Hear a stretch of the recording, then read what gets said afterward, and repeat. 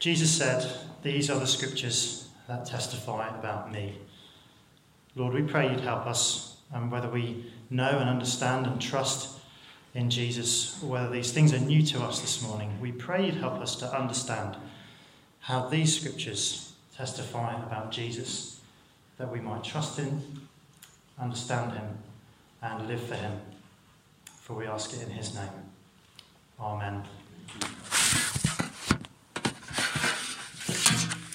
Valentine's Day is just a few weeks away, so it's that time of year when Hollywood gets ready to release its latest rom-com. And this year's title is imaginatively called What About Love? There's a poster for it. Now, I don't know whether you're planning to go and see that or not, but forgive me, I'm just going to give you a brief synopsis of the plot. Two young people head off to Europe to make a film about love. Before too long, they actually realise they're filming their own love story. Tragedy strikes in some form or another, but their love for each other saves them in the end. And I presume they live happily ever after. There you go, you can make an informed decision about whether or not you want to go and see it. The story of Ruth is in some ways a romantic comedy. Ruth and Boaz are faced with tragedy and crisis, but love saves them in the end. They get married, start a family, and live happily ever after. But as we come today to the most highly charged love scene of the book, it might surprise us to know that the word for love actually only occurs once in this whole book. And that isn't in this nighttime perfume-scented encounter, but it's at the end of the story in chapter 4, where it describes Ruth's love for her mother-in-law, not her love for Boaz or his love for her. And that is because this story isn't primarily here to teach us about romantic love. Yes, on one level it's a love story between Boaz and Ruth. But on another level, it's a bigger love story about the love that God has for his people. And in particular, our chapter today reveals the way God loves us as our Redeemer. It's a story of redeeming love that overcomes all the obstacles in its way. It's a story of redemption that brings rest and hope and love and life into brokenness. Jesus is often described as our Redeemer. He came to set us free from slavery. That's what a Redeemer does. Slavery to sin and Satan and death and judgment. Because no matter how hard we try, we can't escape those things that hold us in slavery by our own efforts. We're held captive. We need a Redeemer to pay the price to set us free. And that is what Jesus did. It's why he came to live the life and die the death we couldn't die, we deserve to die. Paul puts it like this in Galatians 3. Christ redeemed us from the curse of the law by becoming a curse for us. For it is written, "Cursed is everyone who is hung on a tree." The Bible is clear that Jesus is our Redeemer, but what sort of Redeemer is he? How do you think of Jesus when someone says to you, he's your Redeemer? What picture of a Redeemer do you have in your mind? Is he a clever, behind-the-scenes, cold-hearted, negotiating type of Redeemer? Or is he a macho, all-guns-blazing action man type of Redeemer? Jesus is either of those two options. It might be quite hard to connect with him. We might struggle to believe that he really, really loves us. It might be a pretty big challenge to love him in return. Our chapter today points us towards an altogether different type of Redeemer. A Redeemer who loves us in the most extraordinary ways and whose love frees us to love him in return. So let's get into the story to discover what redemption is all about, what sort of Redeemer Jesus is for you and me. And we're going to learn 3 lessons, one from each of the 3 characters. First of all, beginning with Naomi. So first of all, faith plans to find redemption. Faith plans to find redemption. Naomi comes home from Moab with no hope. But through Boaz's kindness to Ruth in the harvest fields, her faith is revived and she begins to imagine new possibilities for the future. In particular, she has faith in God that he could use Boaz to redeem them. Do you remember back in chapter 1, Naomi prays for Ruth. She says, "May the Lord grant that you find rest in the home of another husband." But now she takes the initiative to be the answer to her own prayers in verse 1. One day, Ruth's mother-in-law Naomi said to her, "My daughter, I must find a home for you where you will be well provided for." Naomi thinks, I need to figure this out, so I'm going to make a plan. Verse 2. "Now Boaz, with whose women you have worked, is a relative of ours. Tonight he will be winnowing barley on the threshing floor. Wash, put on perfume, and get dressed in your best clothes. Then go down to the threshing floor. But don't let him know you're there until he has finished eating and drinking. When he lies down, note the place where he is lying. Then go and uncover his feet and lie down. He will tell you what to do." Naomi knew that family ties ran deep in ancient Israel.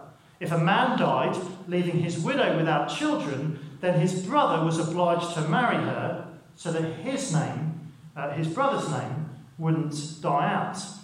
Seems like an odd custom to us, but it was very, very important to God's people, in part because it highlighted the special relationship that they had with God. But Ruth's brother-in-law, Ruth's husband has died, and her brother-in-law has also died. But there's still hope in this man, Boaz, because Boaz is somehow related to her mother-in-law, and so he can play the part of a redeemer too. As Naomi said back in chapter 2, that man, Boaz, is one of our close relatives. He is one of our guardian redeemers.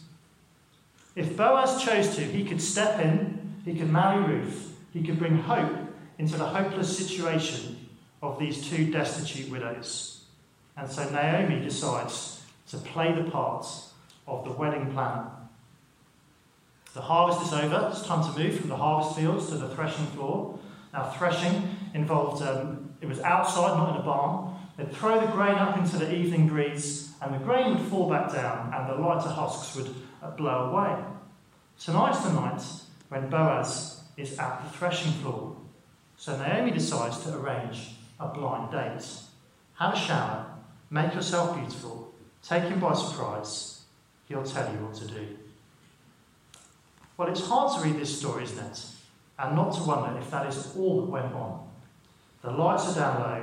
There's plenty of suggestive language in the original. But it seems that the writer is at pains to make out that this is two godly people. This is a righteous plan for redemption. It's an intriguing story, but what can we learn from it? How can we apply it to our lives today? Well, at one level, it reveals something of a parent's godly concern for their child. Naomi wants her adoptive daughter to marry a godly, believing husband. So she plans for that and presumably prays for it too.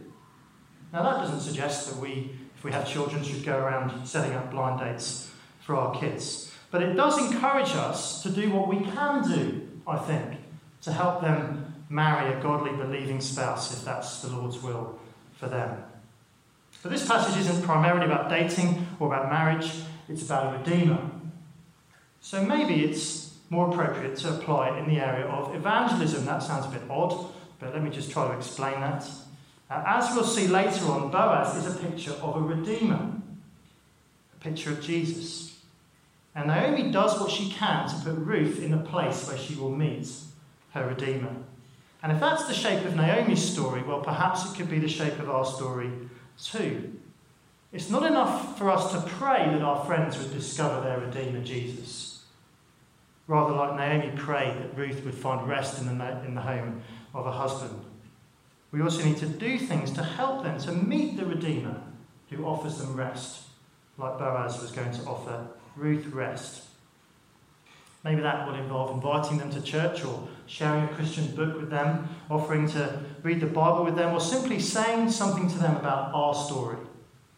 See, if we have faith in the God who redeemed us in Christ, then that faith will become active in love by putting our friends in a place where they might meet the Redeemer too. So faith plans to find redemption. That is Naomi's story. Ruth's response teaches us our second lesson. Courage asks to be redeemed. Courage asks to be redeemed. So Ruth went down to the threshing floor and did everything her mother-in-law had told her to do. When Boaz had finished eating and drinking and was in good spirits, he went over to lie down at the far end of the grain pile. Ruth approached quietly, uncovered his feet, and lay down. After the harvest festival party, Boaz lies down to sleep. It's his turn tonight to guard the harvested grain. But whilst he sleeps, Ruth pulls the blanket back and lies down herself at his feet. And this is clearly very alarming and awkward for this godly man. He is obviously not in the habit of being woken up by unrecognisable women at midnight. In the middle of the night, something startled the man. He turned, and there was a woman lying at his feet. "Who are you?" he asked. But whilst Boaz is still rubbing the sleep out of his eyes, Ruth takes the initiative. First of all, she calls herself literally his maidservant. That's a word which highlights that she's eligible to be married. And then she asks him outright to marry her. "I am your maidservant Ruth," she said. "Spread the corner of your garment over me, since you are a guardian redeemer of our family." Ruth's words mean a lot more than "shall we snuggle up?" because she uses exactly the same image to ask Boaz to do something for her that God has said he's already done for his people Israel. Let me read to you from Ezekiel chapter 16. This is God speaking. "Later I passed by, and when I looked at you and saw that you were old enough for love, I spread the corner of my garment over you and covered your naked body. I gave you my solemn oath and entered into a covenant with you, declares the sovereign Lord, and you became mine." See, just as God has bound himself to his people in an unbreakable marriage covenant, so Ruth asked Boaz to bind himself to her as her husband, to provide for her, protect her, give her rest and love. But her request is actually even more than a request to marry her, because she's asking Boaz to be the answer to his own prayer. Back in chapter 2, verse 12, if you look across the page, Boaz prayed for her. He said, "May you be richly rewarded by the Lord, the God of Israel, under whose wings you have come to take refuge." The word for wings there is the same as the word here for corner of a garment. Ruth is saying, why don't you do what you prayed about? See, you know I've left the gods of Moab to follow the one true God. Why don't you be the means of me finding refuge in him? She combines her faith with courage. So she says to Boaz, "Redeem me." It is a picture of a sinner asking Jesus to redeem them. Without Jesus, we're outsiders like Ruth. We don't belong. We can't know God. It's described like this elsewhere. We were separate from Christ, excluded from citizenship in Israel, and foreigners to the covenants of the promise, without hope and without God in the world.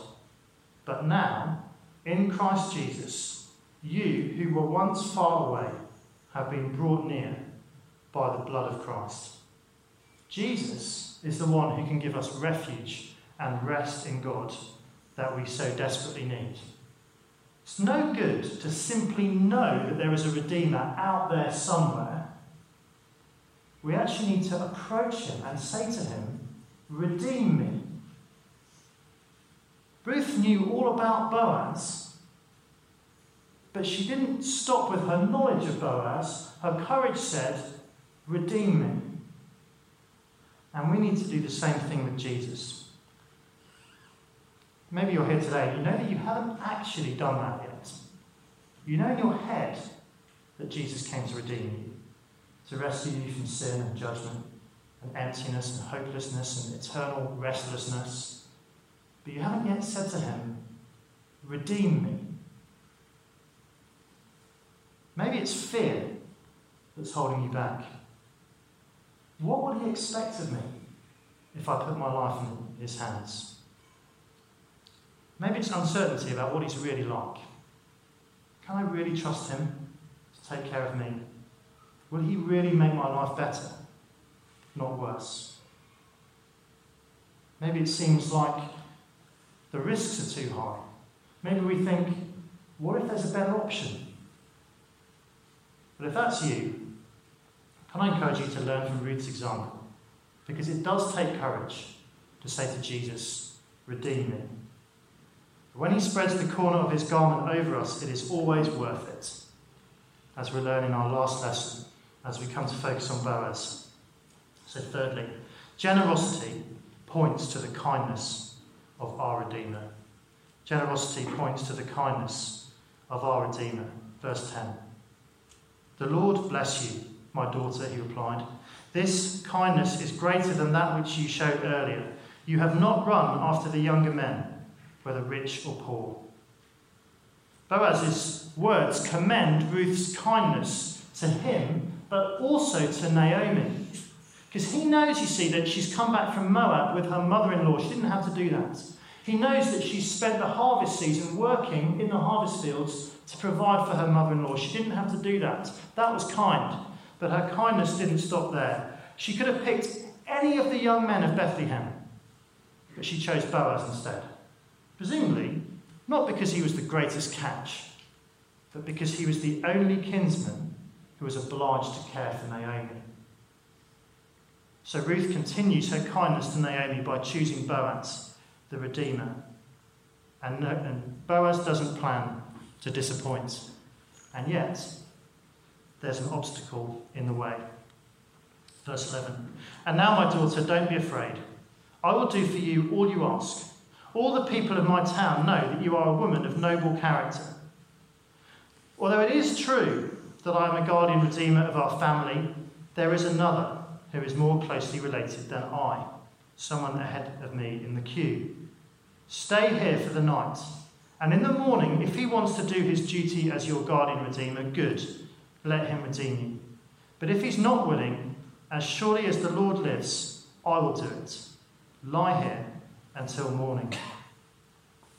Well, maybe Naomi already knew that there was this other guy ahead of Boaz in the queue. Just think back to what she said in chapter 2, verse 20. That man, Boaz, is one of our guardian redeemers. But the thing is, she knew that Boaz was a man of noble character. Chapter 2, verse 1. And Ruth is also a woman of noble character. Chapter 3, verse 11. They are a perfect match, so only Boaz will do. And if Naomi already knew that there was this other guy ahead of Boaz in the queue, maybe that explains why she went about things in a rather unconventional way, arranging this blind date at the threshing floor instead of going straight to speak to the community elders, which is what Boaz will do in chapter 4. But Boaz will do what is right, regardless. He won't cut corners or bend the rules. He will make sure that Ruth and Naomi are redeemed, come what may. We won't find out how until tomorrow morning or next Sunday. But in the meantime, he gives Ruth a taste of what sort of redeemer he is. Verse 14. So she lay at his feet until morning, but got up before anyone could be recognised. And he said, no one must know that a woman came to the threshing floor. Once again, Boaz acts with total integrity. He sleeps there through the night with her, and yet he does not take advantage of her. He keeps her overnight, presumably protecting her from any dangers that she might have experienced on the road home. And then he sends her away before anyone knows she's there, therefore protecting her from any untrue rumours that could have ruined her reputation. And when he sends her home, he gives her an extraordinary parting gift. He also said, bring me the shawl you are wearing and hold it out. When she did so, he poured into it 6 measures of barley and placed the bundle on her. Then he went back to town. That is probably 6 times the amount of barley that she gleaned in the harvest fields in chapter 2. You notice he has to put it on her, I guess like a rucksack or something like that. It is ridiculously extravagant. And it comes with a personal message delivered by Ruth. Verse 16. When Ruth came to her mother-in-law, Naomi asked, how did it go, my daughter? Then she told her everything Boaz had done for her and added, "He gave me these 6 measures of barley, saying, 'Don't go back to your mother-in-law empty-handed.'" Empty-handed. Surely he knew what Naomi had said when she went home to Bethlehem. "The Lord has brought me back empty." Not so fast. Your Redeemer, Naomi, delights to make you full again.